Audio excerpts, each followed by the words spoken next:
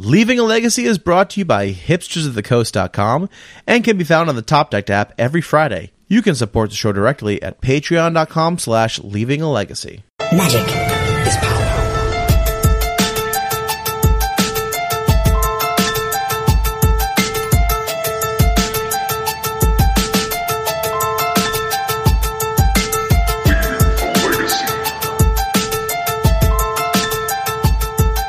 Hello, everyone. Welcome to another episode of Leaving a Legacy.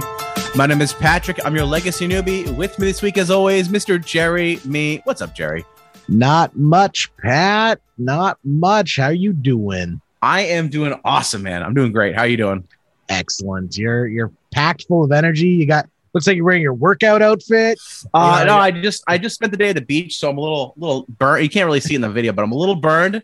So I'm just taking some of the pressure off the shoulders to alleviate by wearing as few clothing as possible. Exactly.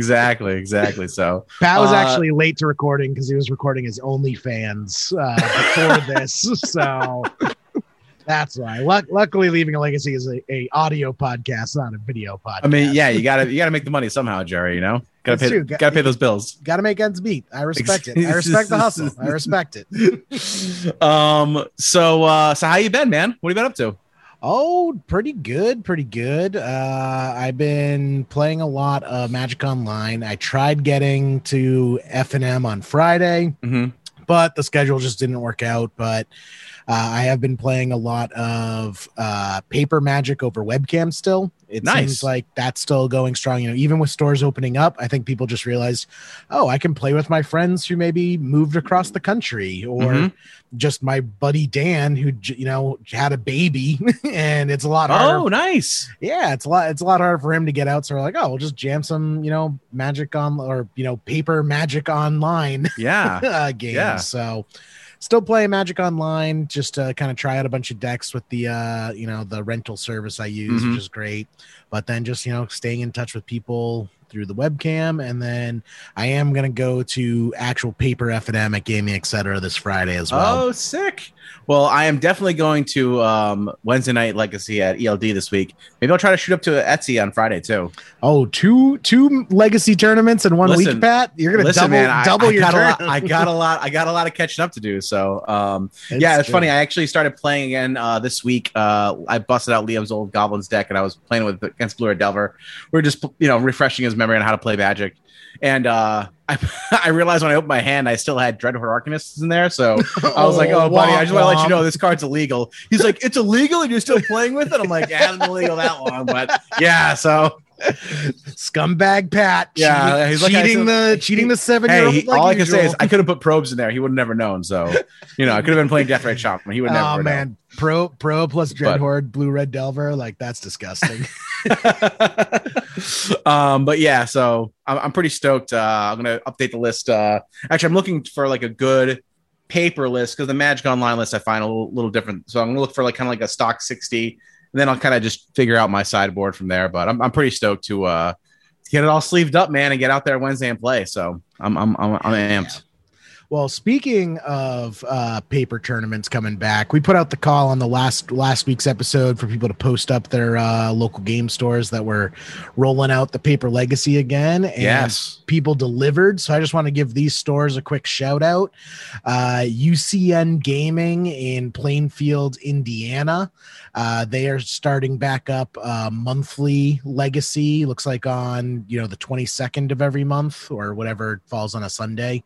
But their next one is August 22nd at 1 p.m. and Sunday in Plainfield, Indiana, UCN Gaming. Then we got Owl Central Games out in Lancaster, Pennsylvania. They're doing a 1K on August 15th. So that's awesome. Nice. And then also great stories in Uxbridge. I believe it's Uxbridge, Mass. They didn't actually put the state. Yeah, Uxbridge, Mass. They are also doing F&M Legacy. So shout out to those stores for bringing it back. Also, of course, some of our favorite stores. We got Gaming Etc. running F&M Legacy and ELD Games. Time Vault Games. ELD Time Vault Games. ELD's Time Vault Games. Yeah, in Bellingham. Yep. In Bellingham, Mass. Yeah, they just did their trios last weekend, and apparently it was it was excellent. People were super stoked about it. It was very positive experience for everyone. So I'm really happy to see that. Eric always runs great events there. I think really New England sets the gold standards for legacy events, personally. Making it a competition. No, not a competition. I'm just saying. I think I'm just saying. I'm hyping up our TOs up here. I think they do a really good job. They do a great job. And if people posted other stores that I missed, I do apologize. I try to get them all, but if your local game store is bringing back Legacy, definitely send them in. We want to know about them. Yeah, we want to know about them. Post it on the Facebook site. If I missed it, please send me a DM, and we'll be sure to shout them out next week. Yes. But yeah, spread the word, guys. Let's get back out there and start playing now that it's safe to do so again with vaccines and whatnot. So absolutely, let us know where the paper magic is. Can't wait. Hell yeah. In the words of Bart Scott, can't wait. I'm going to guess that's a Sportswell reference. Yeah, it was, that reference is literally only for Ian McCune. That's it. That's it. That's the only person he'll appreciate. Good. I send that gift to him all the time. Yeah. We're that far jumping the shark that we're putting inside jokes for individual listeners. Listener who I can almost guarantee he does not listen to this podcast, but that's for Ian. That's for Ian, buddy. I mean, there's only there's 4 people who listen at this point. Yeah. We have one on here, I think. So maybe we'll see. We'll see. Speaking of, we do have an awesome guest returning to the cast this week. Amazing legacy content creator and producer, as well as a level 2 judge, Mr. Brian Coval. Welcome back. How you doing? Happy to be here. Thanks for coming. Always glad to have you on the cast. We wanted to have you come on because, as always, you're pumping out the legacy content, which is always great. But also I wanted to have you on specifically as a judge because you just did a presentation about, judging in legacy that I thought was pretty cool. So just kind of wanted to talk to you about that a little bit. Yeah, that was a lot of fun. I was invited by another Pittsburgh local level 3 judge, Eliana Rabinowitz, who was putting together a Welcome Back Magic the Gathering judge conference because everyone's a little rusty. No one's judged an event in a year and a half. Right. Magic Online doesn't have those. And to be fair, Eternal Weekend, which is going to be held on Magic Online, is going to have judges. That's true. Really? Wait, what? Which I feel is kind of like lifeguards at the Olympic swimming events. It's just, but you gotta have them. Yeah, well, it turns out last year we needed a judge in the finals of Eternal Weekend as well. When a player got disqualified, the winner got disqualified. Everyone got bumped up at the end. Wait, how do you get disqualified from an online event? You DM your winning an opponent and say, you can't make top 8. I can. Would you like half the money? And it turns out your opponent is streaming the event.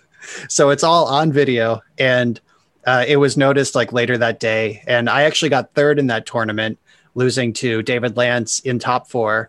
And David Lance lost to the person who did the bribing.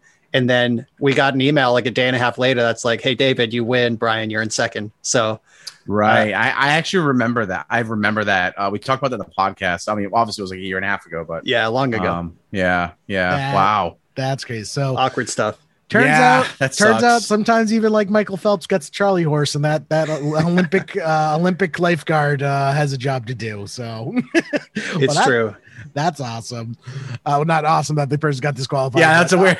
It's awesome that judges are a key part of our community, and it's great to have one on to kind of talk about it from the judge perspective. Absolutely. Yeah, for sure. So I released a video of that conference. Eliana asked me to do the legacy section. There was a format expert for each thing. They wanted an update, what's going on in these formats, what might judges need to know when they weighed in. And the standard judge got to talk about the companion rule is a little different than printed and some sort of normal stuff. I got to talk about the all of legacy, which is just when she asked me to do this, I was like, yeah, sure, I could talk about legacy. That's no problem. But I didn't account for the fact that I would need to present about legacy and it would be on Zoom. I would need to make a PowerPoint and like semi-scripted, and I wanted to produce a product that somebody could just click through later and read the slides if they didn't want to hear my voice or whatever. So I ended up putting like 20 hours into this project, and then another 2 or 3 hours into editing it after I recorded it live to make the thing that I released on YouTube cleaner than the stop and go of conference presentation. So this turned out to be a huge project, and I'm pretty proud of it.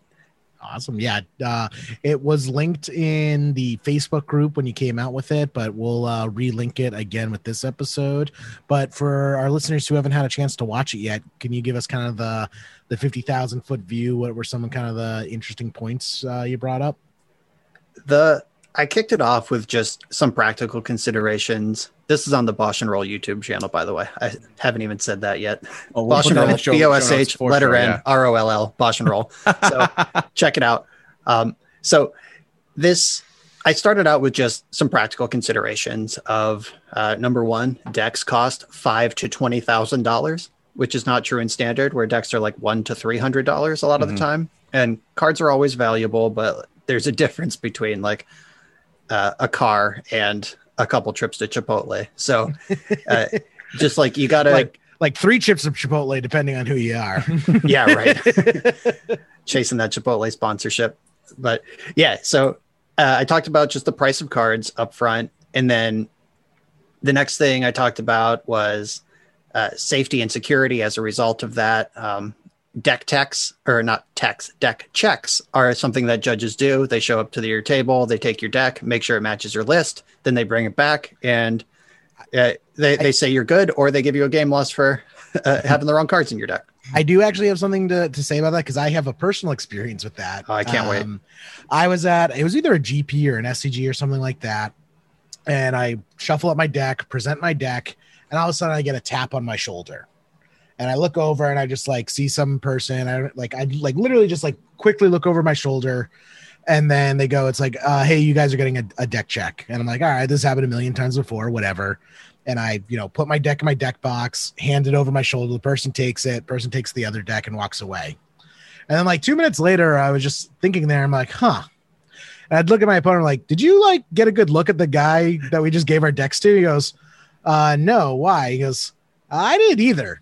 In fact, I don't even know if he was a judge. And both me and my opponent just stand up and run over to the judge table. And of course it was a judge, and it was legit. But like the thought just crossed my mind is like, I just handed over 10 grand to someone and I didn't even look at their face. Yeah. So, I tell that story in the video too, real quick, when I'm talking about this. A judge, like probably 8-10 years ago, somebody walked up at a Star City tournament and they were just like, I want to be a judge. What do I do? And that's a thing. Like they just take walk-ups and they train them up a little bit, test them at the end of the day. And that's a perfectly normal thing. But it was a Legacy Open. And this person, who is a friend of mine, I've known him a decade. He's a wonderful level 2 judge now.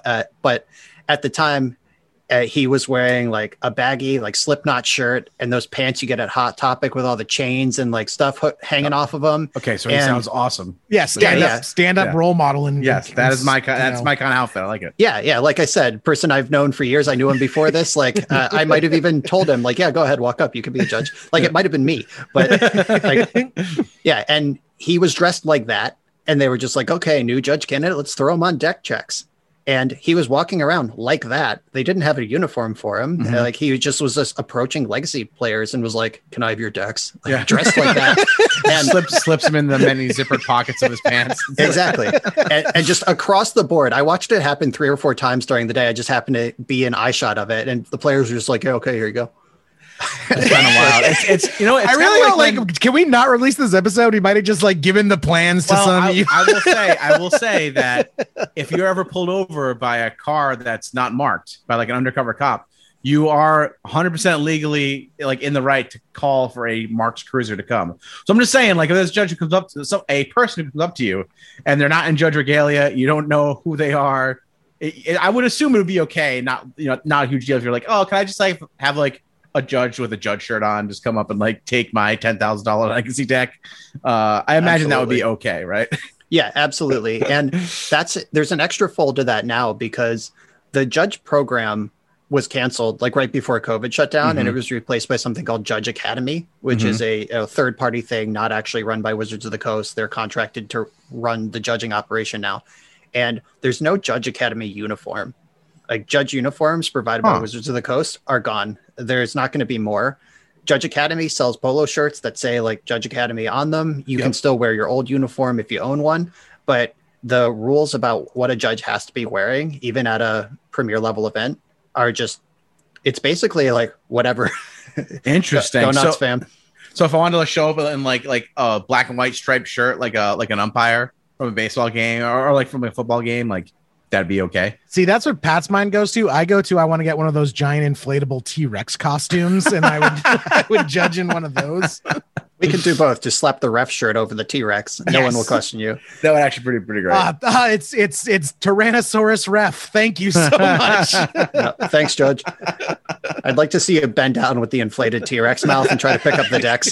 Yeah, just the claws. You're like, just knock out the person sitting two seats down. Yeah, like the TO is going to have rules about it. The TO might even have their own thing depending on how organized they are. Like Star City Games is going to have a Star City uniform, but at FNM, there's no real rule anymore. Like every random store is not going to have a judge who owns a uniform. So, and those stores probably aren't running deck checks for FNM either. But like there could be a gray space in between premier event with their stuff together and FNM where the actual judge might not have a uniform on. Yeah, for sure. So watch out for that. So that's just something to keep an eye on. I don't think it's going to be too much of an issue, but yeah, don't just hand your decks out willy nilly to people at events, guys. I'm just gonna say that we are all a trusting community, but with the prices these days, you know, better safe than sorry. Yeah, I hope nobody thinks less of me, but it's my day job to think about safety and security. Like that's my real life. And I constantly, like in the back of my brain, every time I'm at a Grand Prix, like there's a tickle that's like, I have a closet full of judge uniforms at home. Like I can mop up. Right? And it's more of like a security consultant thing. Like, can I have your decks? Yes, thank you. Come back 30 seconds later. Guess what? I'm not a judge. Pay attention. Right. Like I'm not going to do it, but like that would actually, it's in my head. That would be a great like video when events come up, like do kind of like a 60-minute style. What would you do? Undercover. It's like, hey, you just handed your $60,000 deck to a total stranger and they're just going to walk out of here. Please have a seat. Yeah. We need to talk to you about just giving your deck out to anybody. Why are the police here? Yeah, I mentioned that security awareness in that video. And I mentioned to the judges that the players might want to keep an eye on you while you're checking the deck, because normally they just flight away behind some curtain. Right. And you don't know where they are. But like having the deck check station set up where they could sit like 3 tables away and just see you, or even some players are going to sit right there with you. Like I was at Eternal Weekend Paris at the end of 2019, and Joe Brennan was there, vintage champ Joe Brennan. His cards are alpha. His cards are foil. Like everything is the max that it can be. And he got deck checked and he was just like, I'm coming with you. Yeah. Nobody's walking anywhere out of my reach with these cards, period. Right. And I think that is a reasonable request.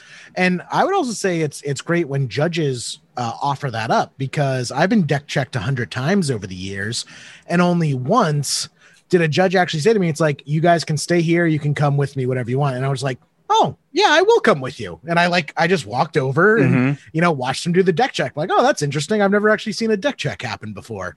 That's interesting how they do it. And then they handed it back to me and said, you're good to go. Yeah. That's really good customer service that I've never actually seen or heard of in my 12 years as a judge. And it's really great. And it's the opposite of how a lot of judges end up in their own heads in just sort of like the business as usual. And this is something I tell judges all the time, especially now that I play way more than I judge, is that they got to remember the player perspective, and they're there to run a tournament for players, because judges, especially like deep, like Kool-Aid has such a negative connotation, but the judges who are just sipping on the judge Kool-Aid and they're just deep in that circle, they're only thinking about tournament operations. They're only thinking about turning around that deck check as quick as possible. Like, I got to get it back in 7 minutes. So with the 3-minute extension, it's a 10-minute. Like, they try to, there's like limits and targets and things like that that they try to hit. And they're thinking about that. They're not thinking about your safety necessarily, the safety of your cards or your personal comfort walking your cards away. And you see this sometimes with rulings too, where a judge will just do something that is innocuous to a judge, but crushing to a player, where if the deck check came back with a problem and like a sideboard card was wrong, and it's like, yeah, I knew you meant red elemental blast, not blue elemental blast. Your deck doesn't even have blue in it.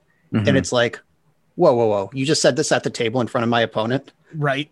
Like, that's obviously just like mind melting to a constructed tournament player, but the judge is just like, oh, this is so silly. Yeah. So like things like that do happen. And my advice to judges is remember the player experience and what you're actually there to serve and facilitate. Yep. Yeah. Good points. So speaking with that, also probably another big difference between legacy and standard is player experience. You know, I would feel at standard events, the judges probably know more about Magic than close to, 95% of the players in that tournament.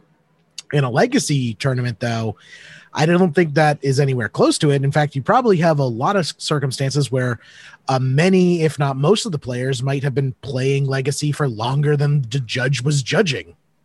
Does that come up at all? Yeah. So there's this weird tier list that just sort of, or hierarchy, I guess, that sort of emerges where at like limited FNM, like when the judge is like, has everyone drafted before? And 6 hands go up that say no. Like that's one thing. Yep. You know, like you pass to the left, then to the right, then back to the left, everyone. Like that's one level of judging. And then there's like FNM standard. Those people might have drafted enough times that now they have a deck and they know very little more than they did when they started drafting. Then there's like the tournament grinders, like the Star City players, the PTQ players who will play whatever format it is, whatever the big tournament is that week, they're playing. Like they play standard through legacy. They don't care. It's all Magic to them. And they're going to know everything everywhere. Modern tends to be the sweet spot of players who really know what they're doing. And then legacy, you get people who've been playing for a long time and frequently not in the most constructive way. So you get the legacy players who have like maybe not come out to a tournament in 10 years. Maybe they play one tournament a year and they're like, what do you mean I missed my trigger? You're a damn cheater. And it's like, those are the rules. You got to get with it. And like you get sort of that with some of the legacy community. And I mentioned in my presentation to the judges, be ready to explain rules more than once, explain them in different ways, be ready to mitigate some friction. Like the trigger policy, it's been what it is for years. Like if you don't acknowledge your trigger, it's gone. Get wrecked. Sorry, play your cards right. Like that's just how the game works now. And you still see somebody at every big enough legacy event, someone is mad about it. They're probably at the bottom table at 03.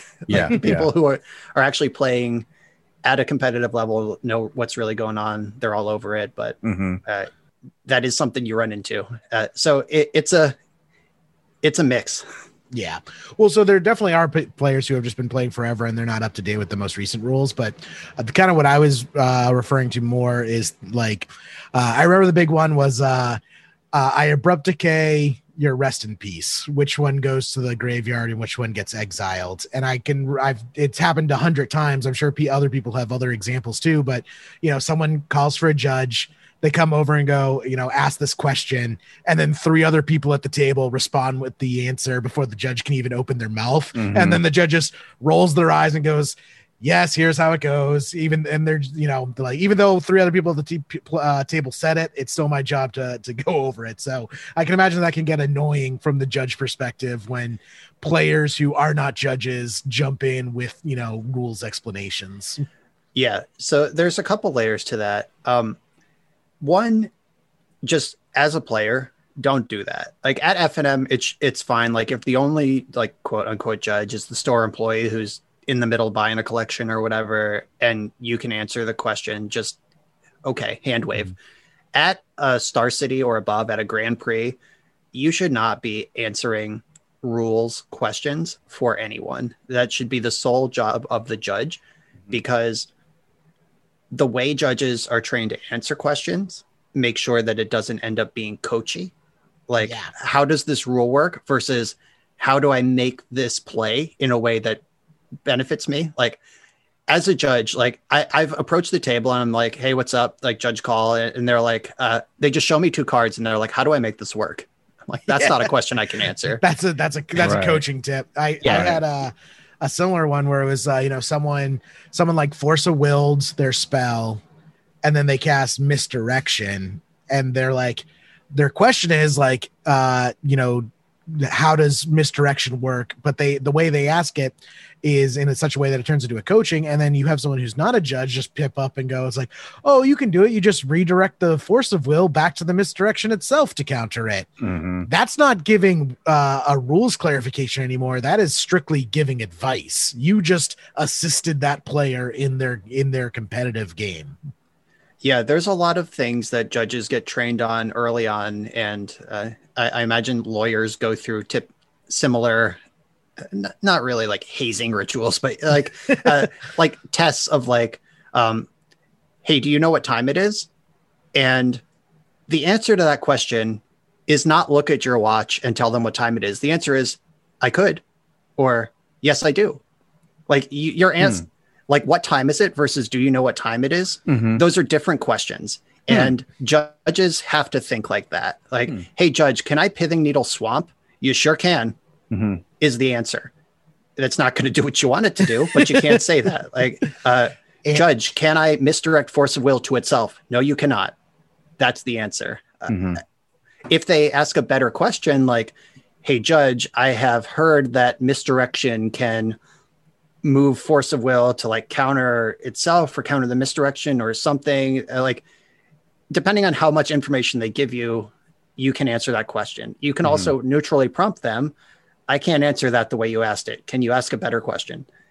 And you can get to a question that you can answer, but just a random person being like, oh no, the misdirection moves to itself, not to the Force. That's how that works. Like that's a problem at competitive rules enforcement level. Yeah. Right. Answer the question they ask, not the question you want to answer.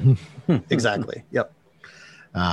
Same thing also with, describing cards and describing art and stuff. So you can't say, hey, judge, what card stops my opponent's planeswalkers from working? But you can say, hey, judge, what was that card? I think it was printed in Kamigawa.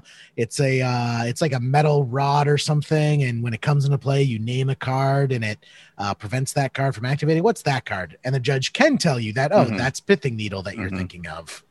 Yeah, you can uniquely identify cards, and that's good enough for a judge to give you the Oracle text. A judge can always give you the Oracle text. If you're like, hey, judge, can you give me the Oracle text of Chains of Mephistopheles? They can always provide that for you.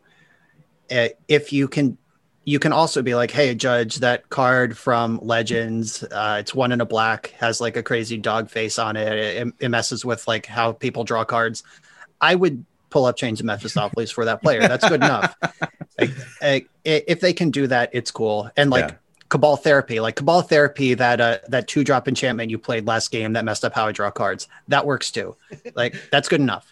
So speaking of that, Brian, I do actually have one example from my Magic history of a judge coaching or helping me through a tournament. You ready for this? It involves Chains of Mephistopheles. Oh, geez. I was at a tournament. I think I was playing Aggro Loam or something like that.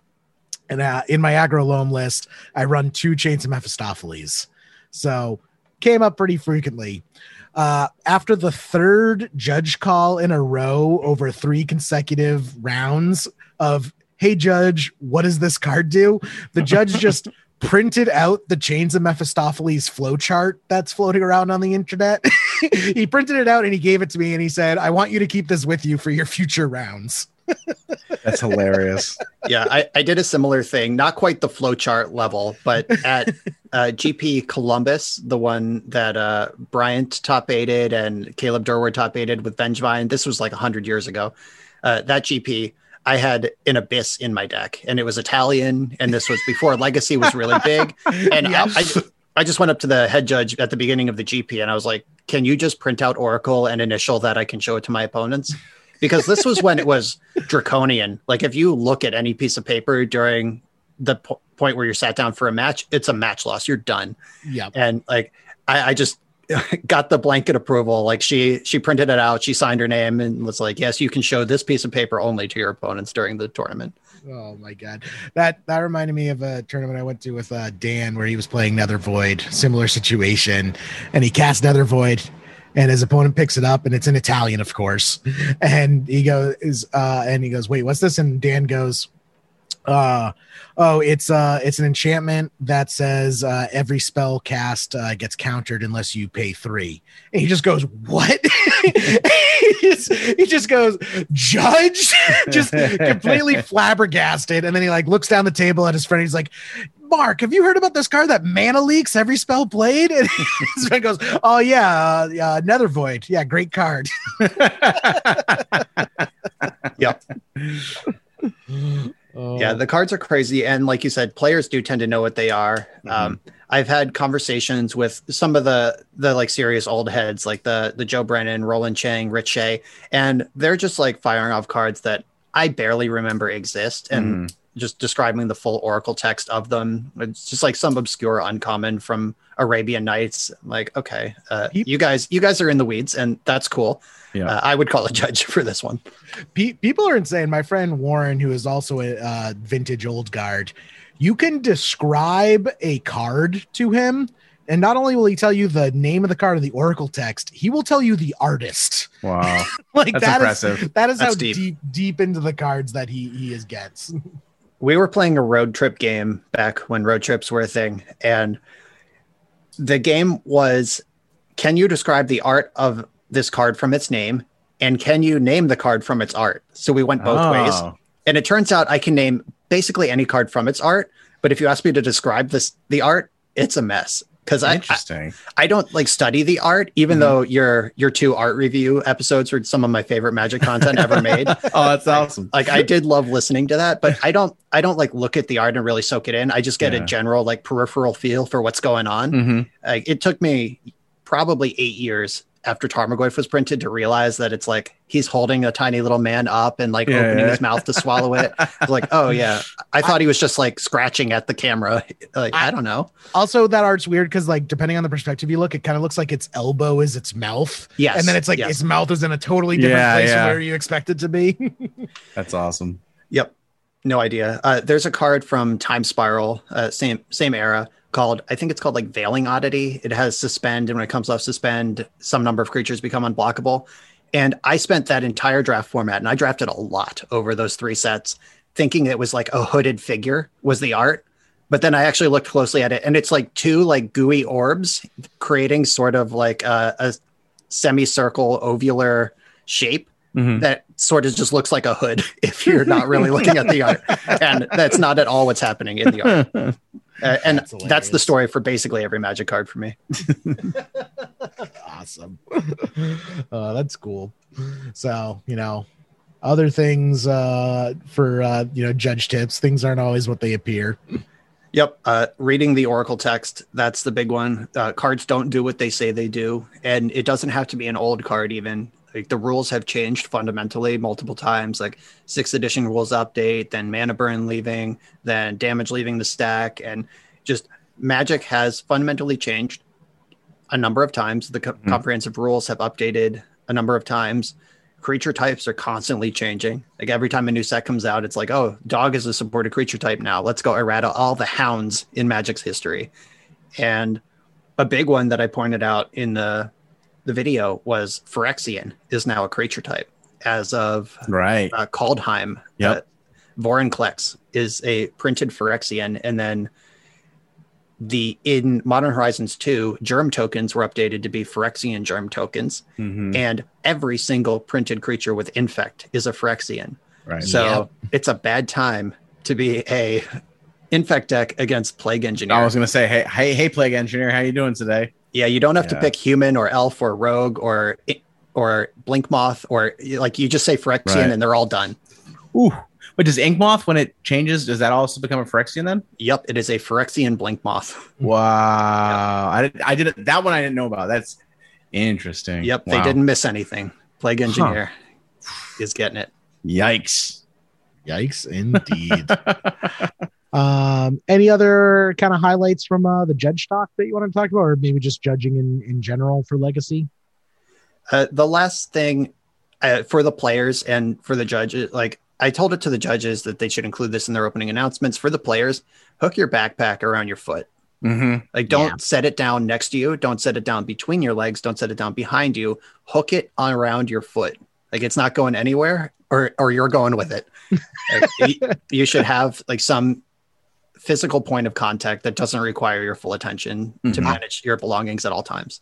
I have seen people bring like a steel cable with their backpack, really, and just like steel cable their backpack to their chair. Wow. Because like I've seen it countless times where one of the most common ways that Legacy decks are stolen is at these big events, and not just Legacy, just decks in general. Yeah. And this was actually a thing happening on the start. I don't want to say the circuit actually just because it's not their fault. They were a target because there were lots of Magic players there. But there was like a gang of 3 or 4 people that would just like target people. One person would distract them. The other person would like use their foot to nudge the backpack out from under their seat. And then the third person would just walk by, scoop up the backpack and keep walking. Oh. And, you know, they stole dozens, if not hundreds of backpacks from Magic events this way before they were caught. And it was a big deal when they got caught. They were tackled by Judge Adam Shaw. I know. It's one of my favorite Adam Shaw stories. Physically brought them to the ground. James Elliott, retired judge, was yelling, "Judge, judge, judge," and pointing at the guys as they ran for the door. And Adam Shaw took them to the ground. And when the police were called, they did some investigation and found their hotel room just had dozens of backpacks in it. Yep. They traced it back, and they had most likely been doing this at multiple events. Like they were a set up organization. Wow. Yeah, this was a long time ago, and I hope people have learned from it. But it might have been so long ago now that story is not in the brains of new players or people who are new to Legacy. Yep. And just in general, like security, not just in Magic events, but in your life. Like when people are like, I don't need to lock my car, I'll be right back. It's like, that's an opportunity for someone to steal from you. Yeah. Like, what's it take to press the lock button? Nothing. Like, just do it. Or like, I don't lock my house when I go to bed. It's like, that's just stupid. Like, it's cool that you're comfortable in your neighborhood. I'm jealous of that life. And like, you don't need to just live your life like looking for the nearest exit just in case there's a mass shooting or something, though in America, who knows? But there are basic steps you can take to reduce risk, and most crime is of opportunity. Like they see that backpack and they nab it. Most people are not like going to follow you down a dark alley and jump you for it. That's a high level thing, but a backpack on the ground, the person didn't even have to plan to steal from you that day. They're just like, oh, well, if I can just scoop up 5 Gs real quick, I'm gonna. Yep. I remember my dad told me this where, you know, he like locked up a toolbox or something with, you know, just like a little like bicycle lock, but it's like, this thing was like a $1 lock that you could just like rip off with your hands. And I'm just like, Dad, why are you even bothering? He goes, and he just said to keep the honest people honest. Yeah. Yeah. Yep. Just, exactly. You know, remove that temptation, and you know you will see a lot fewer incidents. There will be nothing more heartbreaking than like I actually was thinking about this the other day. Like if my Legacy deck got stolen, I might not ever play Legacy again. Like it'd be that difficult to get back into the deck. You know what I mean? So keep track of your stuff, man. Don't take precautions. Yeah, I'm pretty realistic about stuff. Like I don't mind like staring into the abyss and like making a worst case scenario plan, but if I think about like my Magic collection being harmed in any way or stolen or like a house fire, like it makes me physically ill and I don't want to think about it. Like I have it insured through my homeowner's insurance. If people have pursued that, or if you haven't, you probably should. My company, they just put like a rider on my homeowner's insurance and I pay extra and it covers my collectibles. So we do like an annual appraisal through the local game store. They sign off that like, this is what this is worth. I send them a spreadsheet of what I own, and if anything happens to those cards anywhere, I'm covered. Like if they get stolen at an event or if my house burns down at home, like it's good. So please do that if you want legacy cards. Yep. So you don't have to tell people how much it is or anything like that, but would you say like, was it more than you expected, less than you expected? I think it was less. Less than you expected it? Yeah. It was perfectly reasonable to do. Yeah, because I know other people have thought about getting the legacy collection insured, but then they're like, well, nothing's really, it's the same argument you have against every form of insurance. It's like, well, nothing's happened yet, so why do I need insurance? Mm-hmm. It's like, you don't get insurance for the past, you get insurance for the future. Right. Yep, exactly. Worth doing. Yep. Awesome. Before we wrap up tonight, I also just wanted to touch on, I've been playing the heck out of 8 Walla on Magic Online. The Walla meta. The Walla meta. We called it out, the Walla meta. And I know you came out with a video on it a week or two ago. So I just wanted to kind of touch on that sweet deck. Could you kind of let our listeners know what the deck does and it is tricky. Like you pointed out in your video, it is easy to play that deck wrong and not even realize you're playing it wrong. Yeah, So Blazing Root Walla is added to Basking Root Walla. So now there's free 8 free creatures. If you discard them, they just come into play. Mm-hmm. So it becomes a perfectly reasonable starting hand, like a mull of 5 that just has like Lion's Eye Diamond, Root Walla, Angie's Ravager, Vengevine. You just discard your hand, float red with the diamond, cast the Ravager, cast the Root Walla, and triggers. Let's go. Mm-hmm. It's party time. And like that's what that deck does. That's actually only 4 cards. I gave them an extra card on that mull to 5.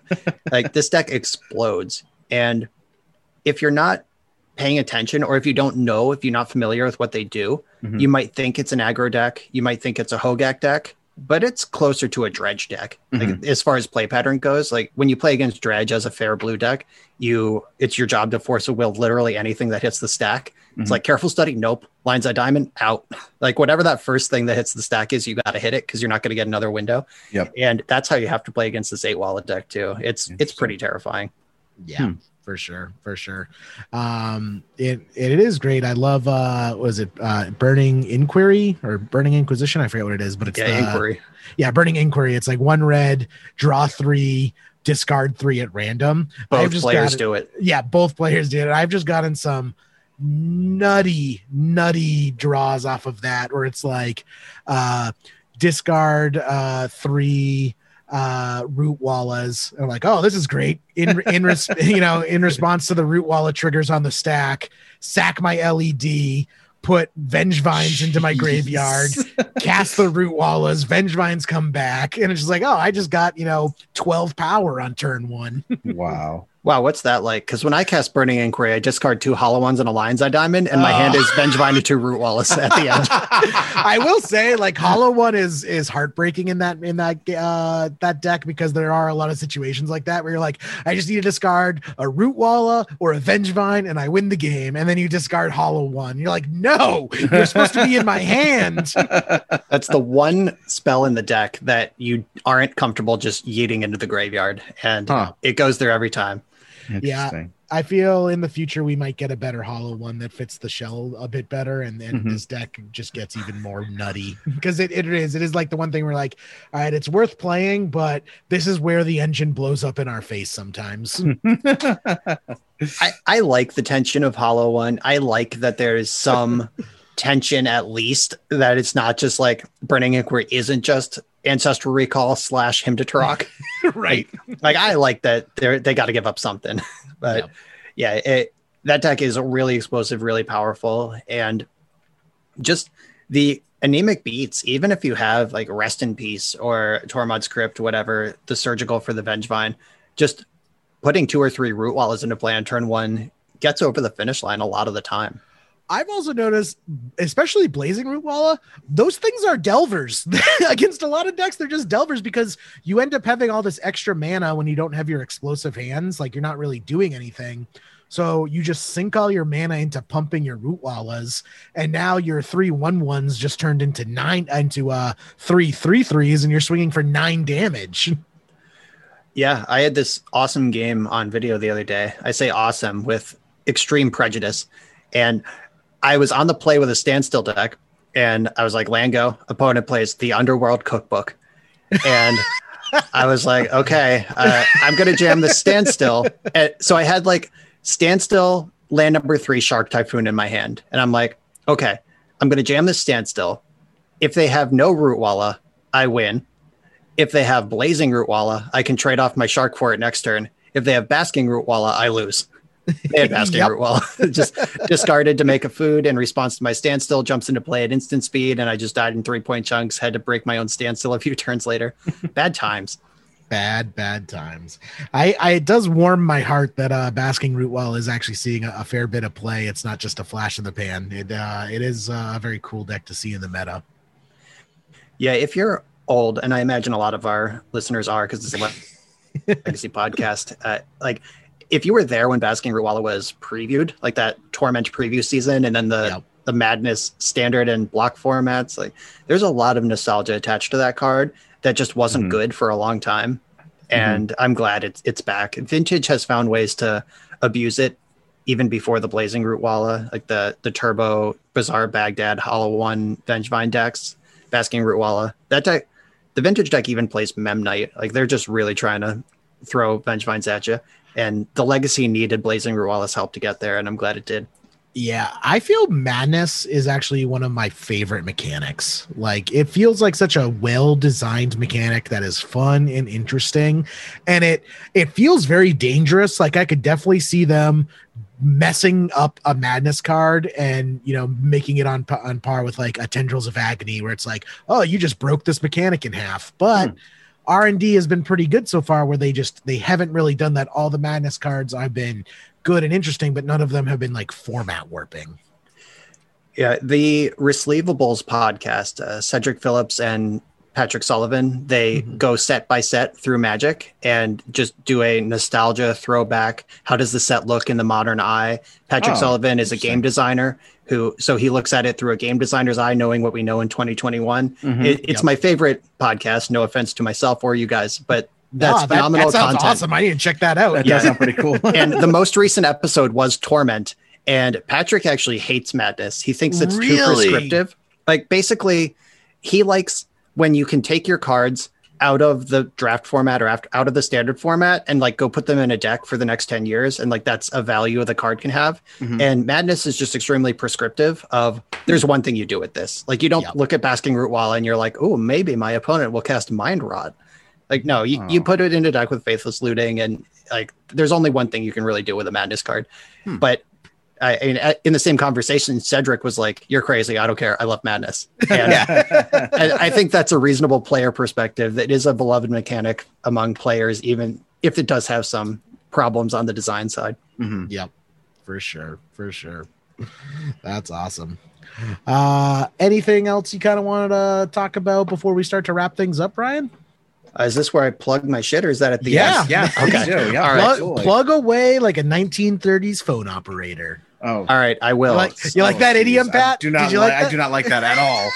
That is the least catchy thing you've ever said, Jerry. Don't cut it, Justin. We're keeping it in.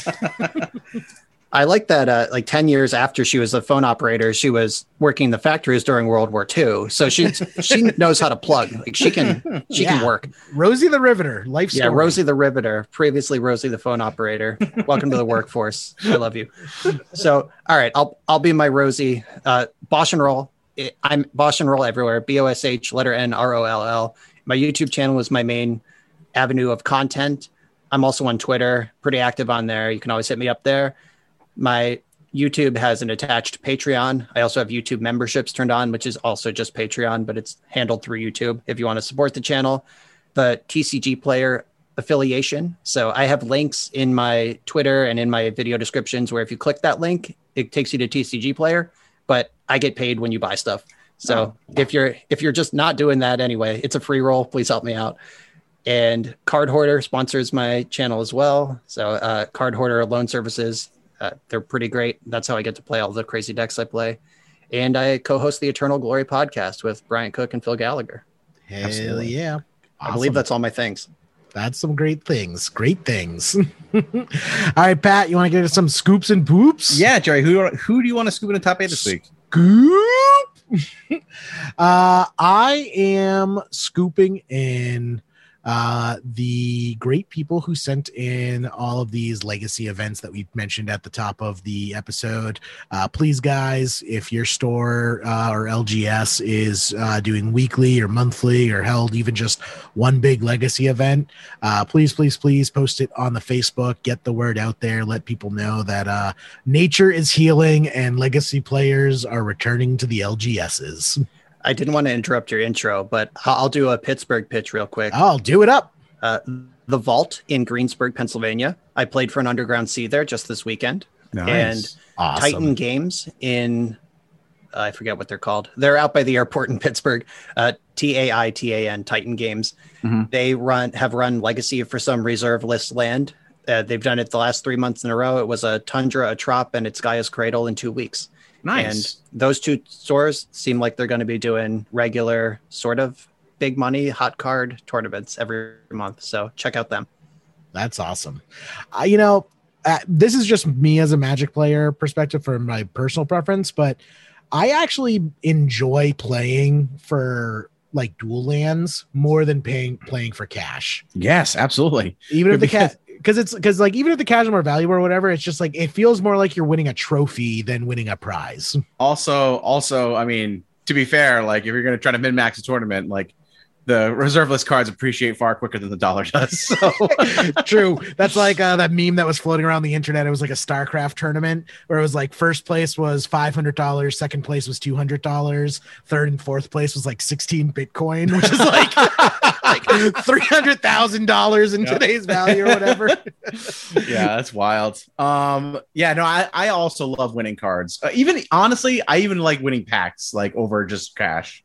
Well, I break from you on the packs. I'd rather have cash than packs, but I love cards. I love opening packs. I love cards, and stores get to puff up their prize pool too. Like if they're buying cards, if cards are actually coming in the door and they're spending buy list prices, like a 1K, they could give away 2K or 1.5K in cards and just puff up for the same cash, which is just really exciting to me. Because also every time that like when you come up with like a prize list and it's just a cash value, it is, it's right there in black and white. Right. But if you do an Underground Sea, people are just going to quickly TCG player Underground Sea, take the highest price near mint copy and just be like, oh, this is the prize pool. It's $1,000 or whatever it is. Plus players play when it's for an Underground Sea. Yes. Like when you're in split it. Yeah. When you're in the top four and it's just like $600 between you each get 150 handshakes all around. Let's go get dinner. Right. Like you gotta play for the Underground Sea. You gotta play for Love it. Yep. Pat loves that. No splits, kill them all. That's how it should be. I learned that from our intern Cyrus. It's one of my favorite things anyone's ever told me ever.